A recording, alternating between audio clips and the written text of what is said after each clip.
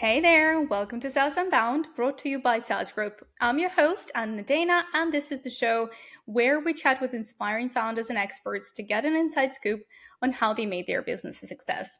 And today with me is Ovi Negrean, co-founder of SocialBee, a social media management tool that empowers its users to share content across multiple social networks from one place. They're fully remote, frequently ship awesome new features, and I'm super excited to see how they grow and what they're up to. So, welcome to the podcast, Ovi. Thanks, Anna. It's really great being here. Okay, it's awesome. Well, and I have to admit, so I am the customer of SocialBee and I love it. So, first thing that it does for me is that I'm in Turkey, and maybe that's the thing that is the problem somehow with Twitter. I don't know, but it doesn't work for me mostly, like maybe 20% of the time. And SocialBee gives me an opportunity to post there still. I don't engage there, but I post. And oh, by the way, you have this new feature, but I'll ask about it later. And the second one, the second coolest thing that SocialBee does for me is that, for example, we're doing this episode, right? And tomorrow I'll go and edit it and upload it on YouTube, and I will have like a certain mindset about it, right? And I will be in a certain mood about the episode and what you're talking about, and I can right away like capture that and make it into a post, and no matter when it's going to be live, I can still post it with the same mindset and the same mood going on. So it's really cool. So thank you for a great tool.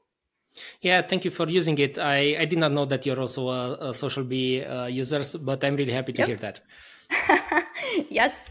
Okay, so that wasn't my pitch before the podcast. Okay, well, it's cool to have you here. Can we maybe start with your background? Yeah, so originally I'm a developer by background, but I haven't written a line of code in many years now.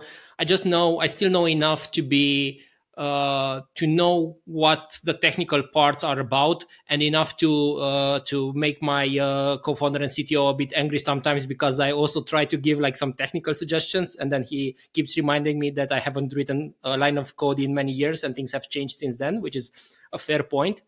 But then I went on to be a team lead, and I then also started a software company in Romania for a Belgian software company, so their Romanian branch. But I always had this nagging feeling of wanting to start something on my own. And at one point, I managed to save enough money from my corporate jobs to be able to give entrepreneurship a real try, because throughout the years I always had like side gigs or side ideas that I was playing with, but they never took off, probably because also they were side gigs, and also honestly probably because I was not enough, or I did not learn enough of the things that I had to know to turn those into a successful business. But eventually we did, together with my co-founder, we said, okay, let's give this a real try, and we started working full time on what was the previous idea before Social Bee, actually. Okay. All right. So that's a good point. So you're, as far as I remember, the executive bee of the company, Exactly. right? We don't like to take ourselves too seriously, so yes, I'm the chief executive bee of Social Bee.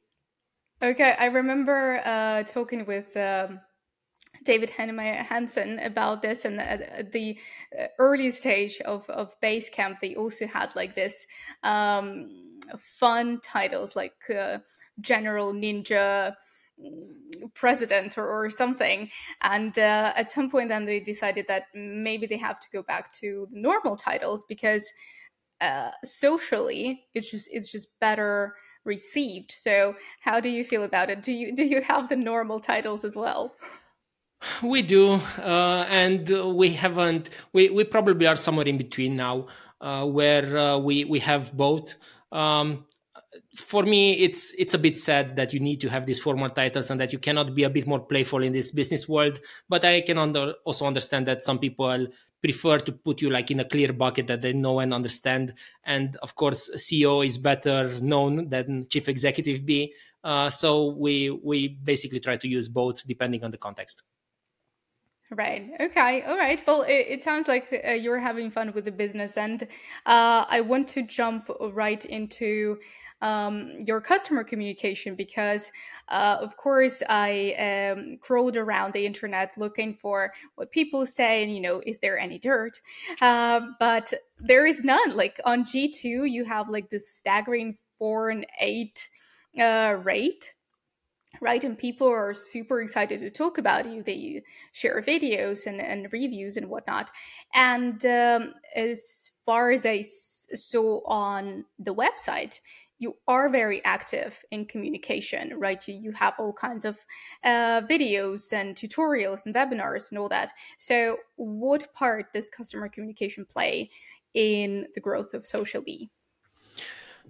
So we've always been very customer centric, and we try to make sure that we give the best experience to our customers and that we make good for them. We try to also have like a good quality to price ratio where probably we're underpriced at this moment, and we always try to go above and beyond with supporting our customers. For example, we'll still do one-on-one calls with leads, with people who are in trial, with customers, even with people that have been with us for a very long period of time, or people who are just recently checking us out, and we can jump on multiple calls if needed. So we really have this built into our culture that we do want to help. And I guess this then is seen and felt by our customers, and they reward us with these positive reviews. Of course, there's always room for improvement, and also our app sometimes some areas need improvement, and we like to get the feedback from our customers because of that, and to know what we should focus on and what we should improve. Some things we're working on already, some things are on our roadmap, and but it's always striving to be better. Be better is one of our values, but to be better for our customers as well. Okay. I did have one lag when I was posting, but it turned out, and I was posting on LinkedIn, but it turned out, I went on LinkedIn and I was like, okay, maybe I'll just post there right away because I wanted to post right away. And it turned out that it's the same, well, not a problem, but like a bit of a twitch with that thing on LinkedIn itself. So I probably shouldn't complain to you, but I will maybe after after the podcast. Please do. Even now, all of the emails that we send out to our tens of thousands of people that we have in our email list come from my personal email address. And it really is my personal email address. It's the same one that we used to communicate and so on. And a lot of people do reply, and we always encourage them to reply because this way I can also keep my hand on the pulse of what's happening and how our customers are perceiving us. But also customers can know that they can escalate when things don't go how they expected. They can reach out to me, or they can reach out to our whole team if they have any problems, and we always listen. Sometimes we don't agree. Maybe some people have a very specific need, a very specific feature that they would like, or maybe sometimes that feature we think is maybe a bit on the shady side, and we don't want to do that, of course, because we depend on the APIs of all of the social networks. So we try to be good guardians of that. But we always listen, and whenever we hear something coming from multiple sources, then we really pay attention, and we try to make that a priority as well. Oh, that's perfect. People love to get right away to the person that makes the decision. It just makes it so much more trustworthy and serious for them, and just I think it opens a lot of doors. And I remember how I decided to reply an email from the founder of ADP List, one of my favorite mentorship platforms, and then he replied, and I was like, wow, that's so cool. Yeah. But yeah, I can totally see what you're doing there. Okay, perfect. So, and I'm kind of jumping from one thing to another, but it's something that I've seen when I started using Social Bee, and you've introduced AI, um, post generation AI tool, right? And now, I think just a couple of weeks ago, right, you've also introduced this engage module. So, is it just getting back to the trends that are going on right now, or was it also coming from the customer communication? It's a bit of both. So the two examples that you gave are two quite different and distinct cases. So I will talk about each of them individually. The Engage module is basically a unified social inbox type of functionality. This has been our most requested functionality since almost since we started, but we didn't have enough resources to really build it properly, because that's a product in its own, and we are actually treating it as a product in its own. And we actually had a couple of false starts in building this product before, but it was difficult both on a technical level, because you really need to synchronize a lot of data with all of the network providers, which work in different ways and so on. So there's a bit of a technical challenge there as well. And then we also didn't get the UX right the first time around. So we had the UX, we built it, we started implemented it, and then something didn't feel right, and we went back to the drawing board. But now we started maybe some 1 year ago to have a sub team that was dedicated specifically on the Engage module. And it was quite a big effort on our end, but we managed to release the beta version. And now we have more networks that we keep adding on a regular basis, and more functionality. Plus, we iron out all of the bugs that we are finding through the beta program. And then once everything will be ready, it will be probably a sub product on its own. So this has been long in the making. We really thought a lot about it and so on. On the AI part, it was a bit opportunistic, I would say, because after GPT 3.5, which is ChatGPT, two things happened. One, the tools got much better. So, as anybody who used ChatGPT for the first time, it's basically like magic. And once you see that, you really want that in your app. And we saw that it's something that we can implement through OpenAI's API. We looked at different APIs, but we thought it's better to go with them because they felt like they will be the leader in the space, or definitely one of the top players, which for sure they are.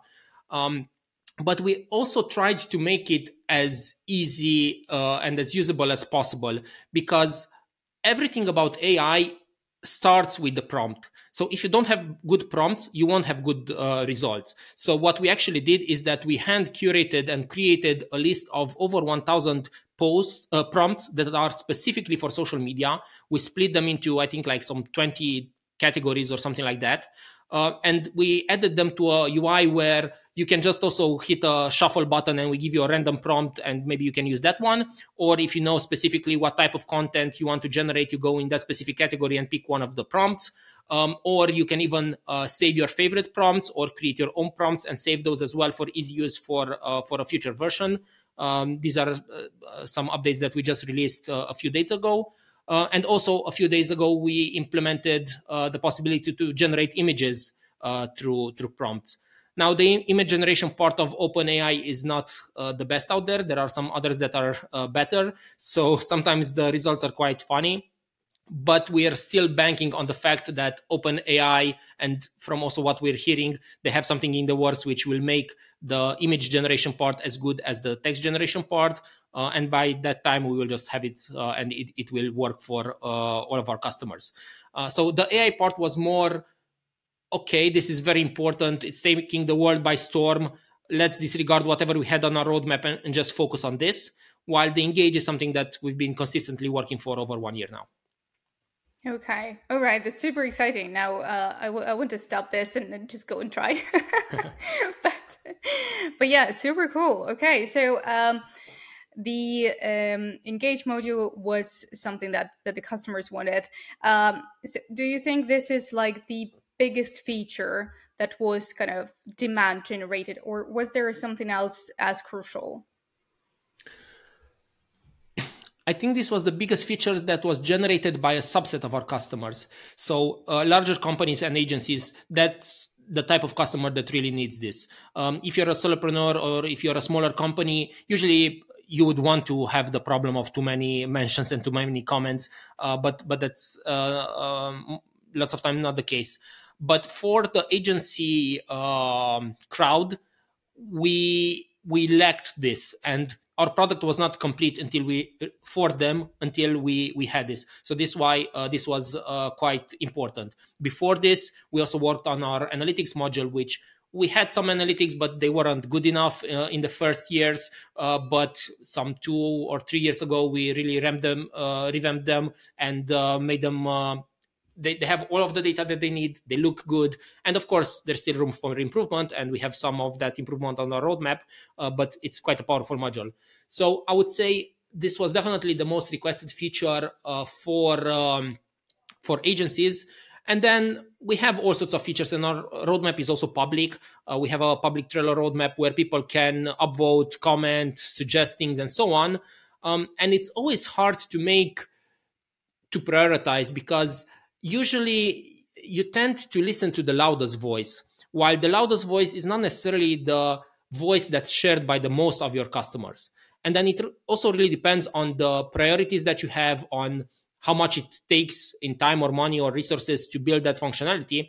So for example, with all of the things, because you mentioned Twitter, with all of the things that are happening with Twitter now, a lot of people are talking about Mastodon, and we keep an eye out on Mastodon, but the volume of people talking about Mastodon is not reflected in the number of customers or users Mastodon has.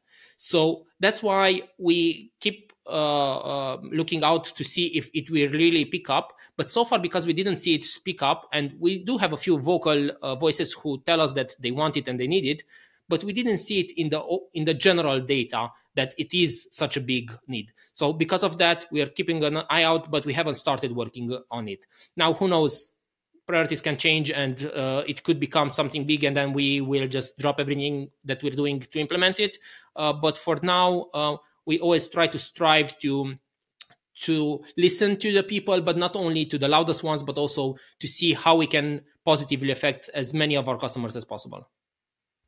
Right. Yeah, and I wanted to talk about the way you build in public, but I also wanted to ask what if there was a feature that was really really requested by the customers or the users, and then it turned out to be not a success, and you had to retrieve it. I'm trying to see if something comes to mind right now.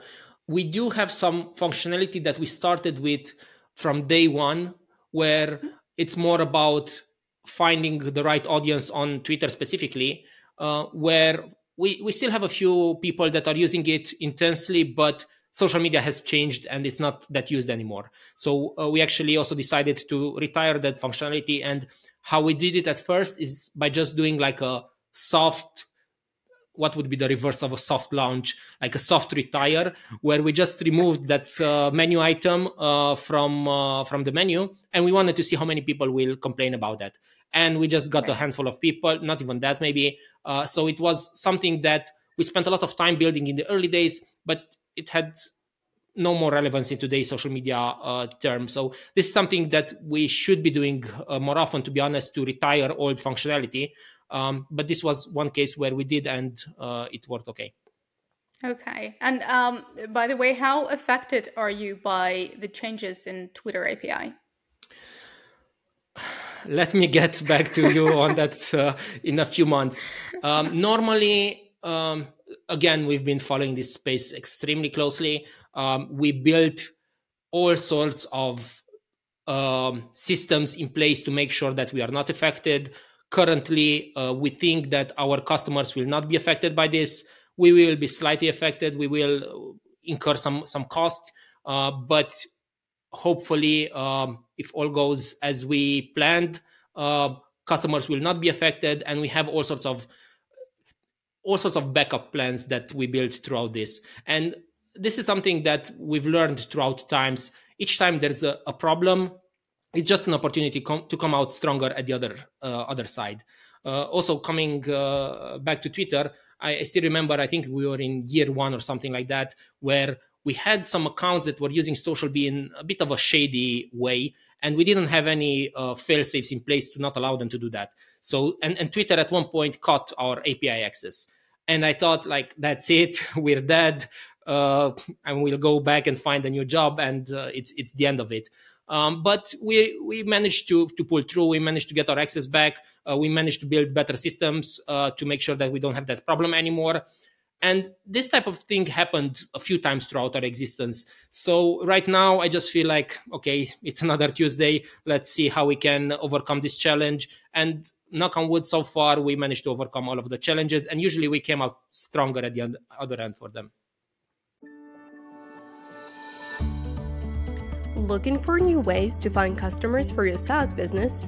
Consider adding an affiliate or customer referral program. Rewardful is the easiest affiliate tracking platform to set up, manage, and scale for SaaS companies. Log your customer acquisition cost and only pay based on results. Integrate Rewardful with your Stripe or Paddle account and set up your affiliate campaigns in minutes.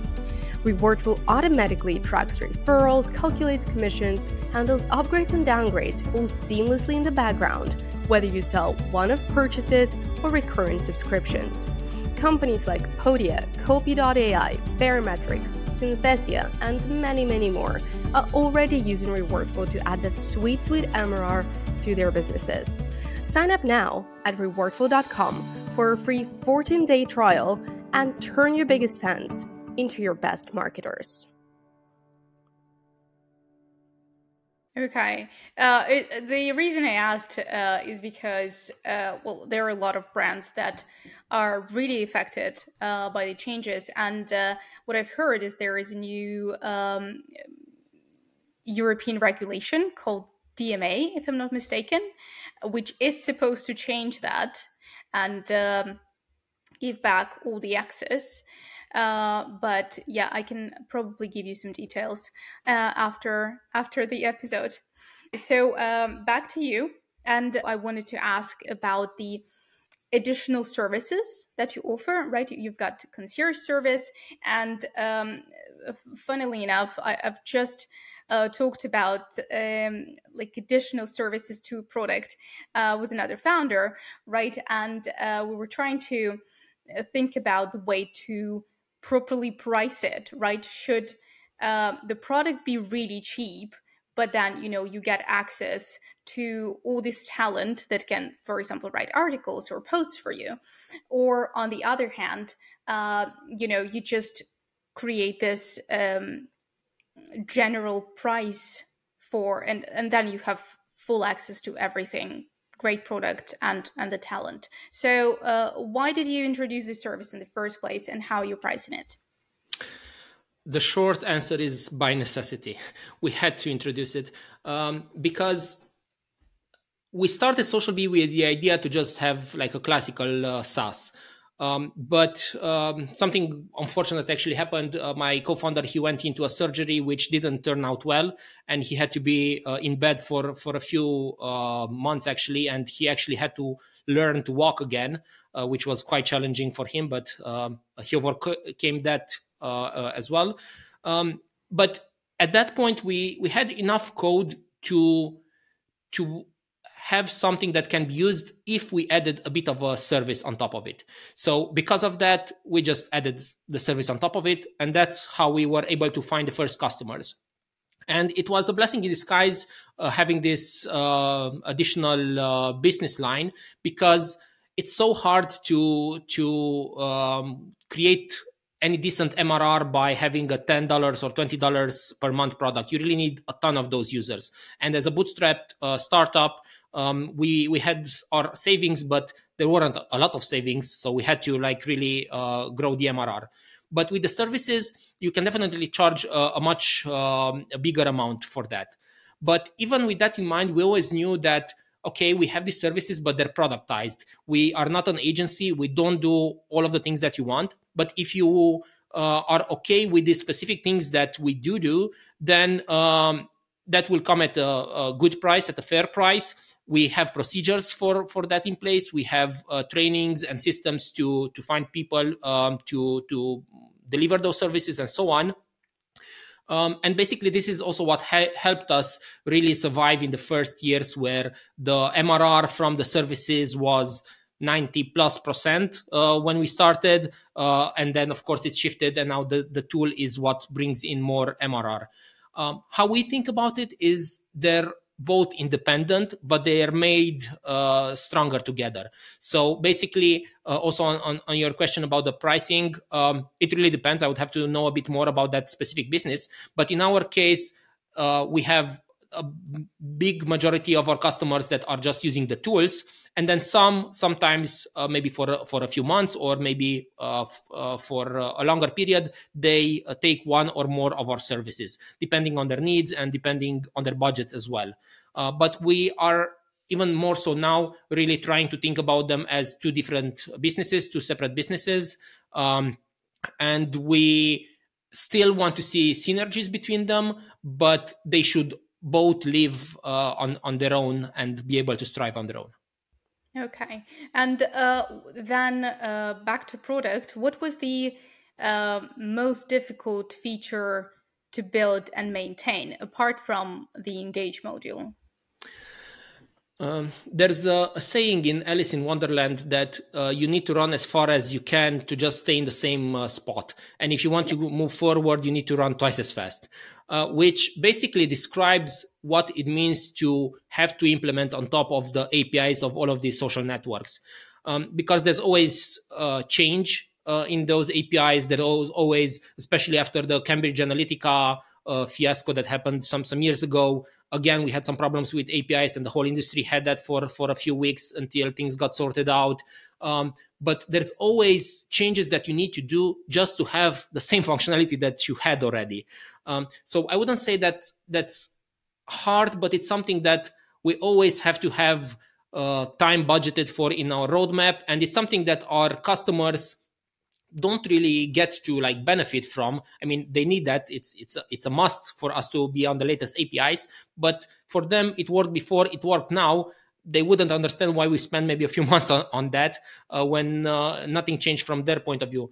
But it's something that's, of course, crucial to what we do, and we always have to stay in line both with the latest APIs and with the latest security and risk assessments and calls with the networks and so on to stay compliant.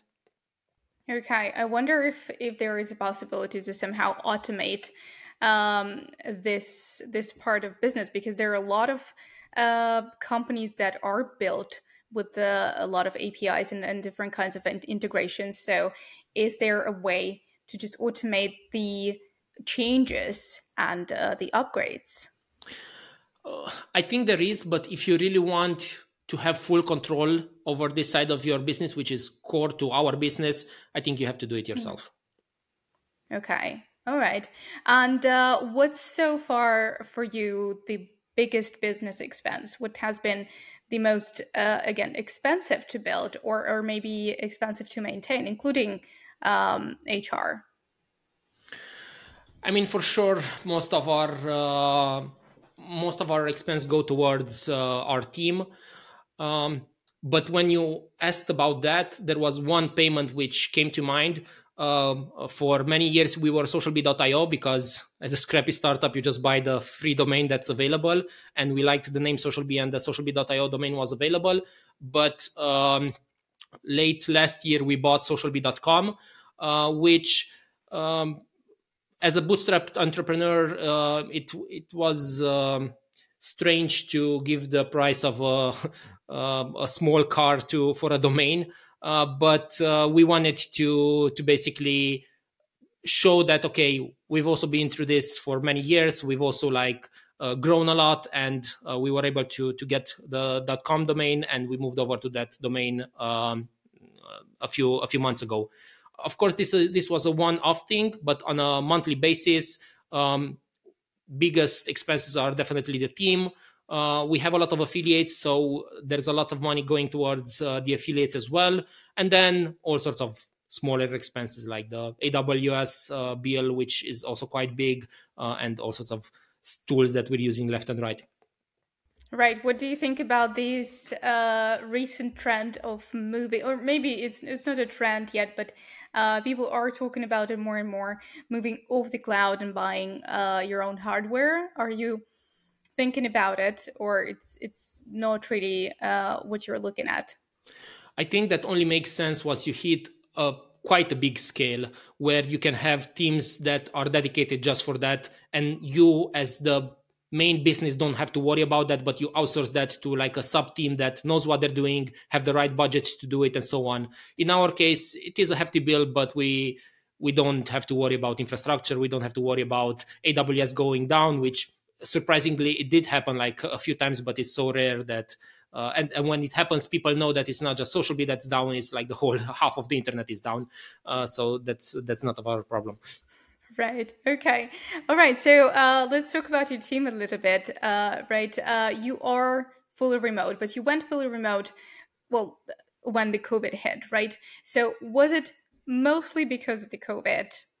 Because that was obviously what you had to do, or you've built up to it, and it was more of a conscious decision, just a bit sped up? It was mostly because of COVID, but we had everything in place already to go remote from one day to the other. And this happened because even though, especially in the first years, everybody in the team was in the same one office, usually I was the odd remote CEO, traveling around the world and working from wherever I was at that point because of mostly personal reasons. But because of that, we always had like a remote type of a culture where even though you would go in an office and you would see a lot of people in the office, it was silent except for from time to time a burst of laugh because somebody shared something on the random Slack channel, and that was funny. So also because we had the services component that we wanted to productize from the beginning, we had processes and procedures for all of the things. We had everything, even though most of the team, especially starting early on, is from Romania and are in Romania. All of our documentation, everything was in English. So we always had an eye towards being able to work remotely, to work with people from all around the world and so on. So when COVID hit, we were among the first companies in our city because again, we were like following it closely. And at first, nobody knew a lot. There was like, it seemed that it's close to being the end of the world. So we wanted to make sure that our employees are safe and that we also do our part for society. We sent everybody home. And then after COVID started to not be a problem anymore, we asked our colleagues if they want to join come back to an office. Many of them said yes. We did get a rent again, but most of them don't want to come to an office actually. So we use that office from time to time to do events or to meet with the people that are in our city. But since COVID, we also started hiring wherever. We didn't care about location anymore. We did have before that a few people that were not in the same city with the rest of the team, but after COVID, that was definitely not an issue anymore. So now we are a remote company that also has an office where people sometimes go to. Okay. Do you have like a secret to building a healthy company culture when all your employees are working remotely? I think we had the benefit of starting in person, and then that helped us build our culture, that helped us build trust between ourselves and so on. And then when we went remote, it was much easier. But what we did in the last, since COVID was not a big problem anymore, basically we're doing twice per year retreats where we get everybody together. Those are the only like mandatory meetings throughout the year. And it's so funny to see people for the first time that you've only seen on a screen or a Zoom. And it's very powerful because you really get to know the people and you get to see, oh, when he says that or when she says that, it's actually not a bad comment. It's just like they're more snarky or they like to joke that way, or you really get to understand the person behind the screen. which really builds a lot of trust. So this is something that we will continue to do at least twice per year. We have our upcoming retreat in June, so we're looking forward to that as well. But I think having fully remote, you really need to uh, pay attention to the culture that you're building, and to do it in a way where you're conscious about it, and you build you use tools maybe, but you build space to really let that culture develop, and to guide it also to a culture that you would want to be a part of. Okay. And are you guys completely synchronous, or there are still, some meetings? Like you said, the only two are mandatory, but are there other meetings, like maybe within the marketing team or sales or engineers? We are trying to move to a more asynchronous way of working. Currently, we do have a few meetings, usually around like more either leadership meetings or team meetings that happen on even stand up meetings that we do in some sub teams. But we try as much as possible to not have to be all at the same time in front of the computer. And basically, our general rule for our colleagues is do your work and make sure that you don't create problems for your colleagues because of your time differences and so on. So as long as that happens and there's common understanding, we don't care when you work or where you work from. Cool. Okay. Well, that makes sense. And there is a random Slack channel, which makes it a lot funnier to work. Yes. But yeah, I'm a big fan of sending random memes. Sorry about that. That's actually one of the main things I regret from the in-person days, because during the in-person days we also had like a lot of pictures from the office which were turned into memes, and it's really funny to see, like, I know, pictures from celebrations or just like a random meeting in the office, and when somebody makes a face and then somebody turns that into a meme, and we miss that. And we don't have that anymore. We still have some other memes, but they're not as personal as they used to be. Right. Oh, that's super cool. All right. Share them. I will post them as comments. All right. And just a couple of more questions. So, the one that I'm always getting is, what's so far the biggest win and the biggest failure for you as the founder, or maybe for a company? I think for for for me personally, but for the company as well, the biggest win is once we passed a certain threshold where I felt like, okay, it's by now it's unlikely for us to die. Because in the first days as a bootstrapped startup, we always like were struggling to get the right talent on board because we were not able to pay enough money. We didn't have, like, the team was not robust enough or big enough for us to build everything that we wanted to build or to move as fast as we wanted to. And there's always room, like even now I would want us to be maybe slightly bigger so we can move even faster, but we're now in a good place where something really bad would have to happen for us to die as a startup. So we're in a good position now. And for me, even though it wasn't like a one-off specific moment, it was like a gradual, releasing of the stress somehow, both on me personally, but also on the business, which really for me was a big win. On the losses side, I mentioned like a few episodes where we had issues with APIs. Also, I remember, like, first time when somebody quit, I felt like I was personally betrayed, and it was the end of the world to me. But since then, we really just started to recognize that all of these ups and downs are just part of the entrepreneurship roller coaster, and we've managed to survive all of the bad moments so far. So we're hoping that we will continue to grow and to thrive. So there isn't any like one big failure that would stand out. Okay, and that's probably a very good sign. All right, and my last question would be, you're a SaaS company, and you're so active on social media. You probably know the industry very very well. So, what would be the company that you're really, and probably the founder too, that you're really looking up to and would maybe want to work with or invest in? Until you said invest in, or because I know that's not a possibility, I was thinking of Dan Martell from the SaaS Academy. They are basically a very valuable resource for a SaaS provider like us. And I learned a lot through just following him on social media and through his videos and through his content.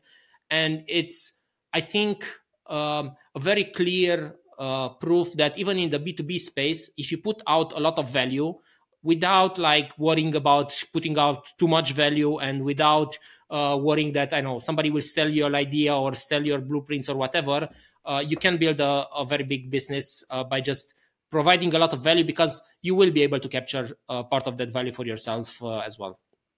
Right. Oh, and that reminds me, I actually have a friend, I have a question from a colleague that she really, really wanted me to ask.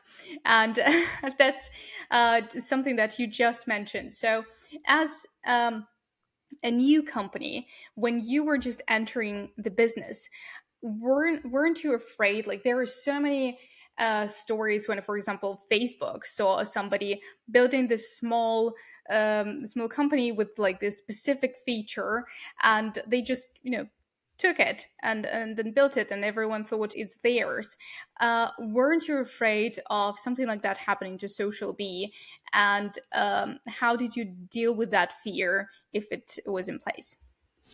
Well, in our space, we have quite a lot of competitors, and it's more about just like with cars. Like the number one goal of a car is to take you from point A to point B. But there are so many brands of cars because people have different preferences and different needs. So we managed to find our own niche where we focus a lot on saving time, and we always try to strive to improve our tools and our support and marketing and so on. And we offer this at a fair price, at a good price.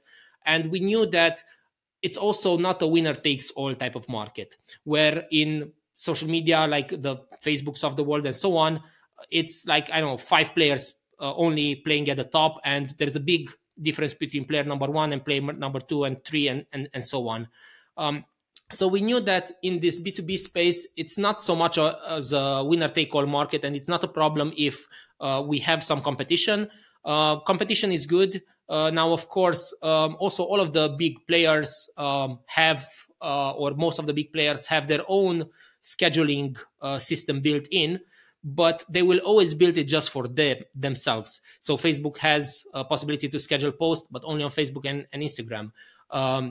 Everybody has just for their own network. While us being a unifier and helping you manage all of your social presence from one unified space, we always knew that there will be a need for that, and the big players will never build that. It's more about competitors that we also have in our space that have a similar functionality. But for that part, we just we see that the more we work, the luckier we get, the more customers we get, and so on. So we build our own flavor of what we think is needed based also on customer feedback.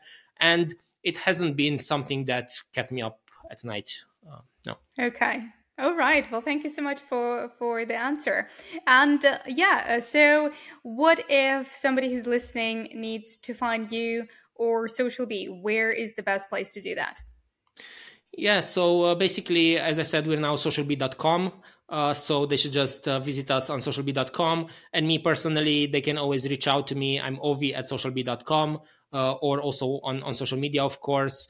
I'm, as I said, quite responsive. So please feel free to reach out. I love talking to fellow entrepreneurs and to other people in this space. I'm always happy to even jump on a call or to share ideas. So please do reach out.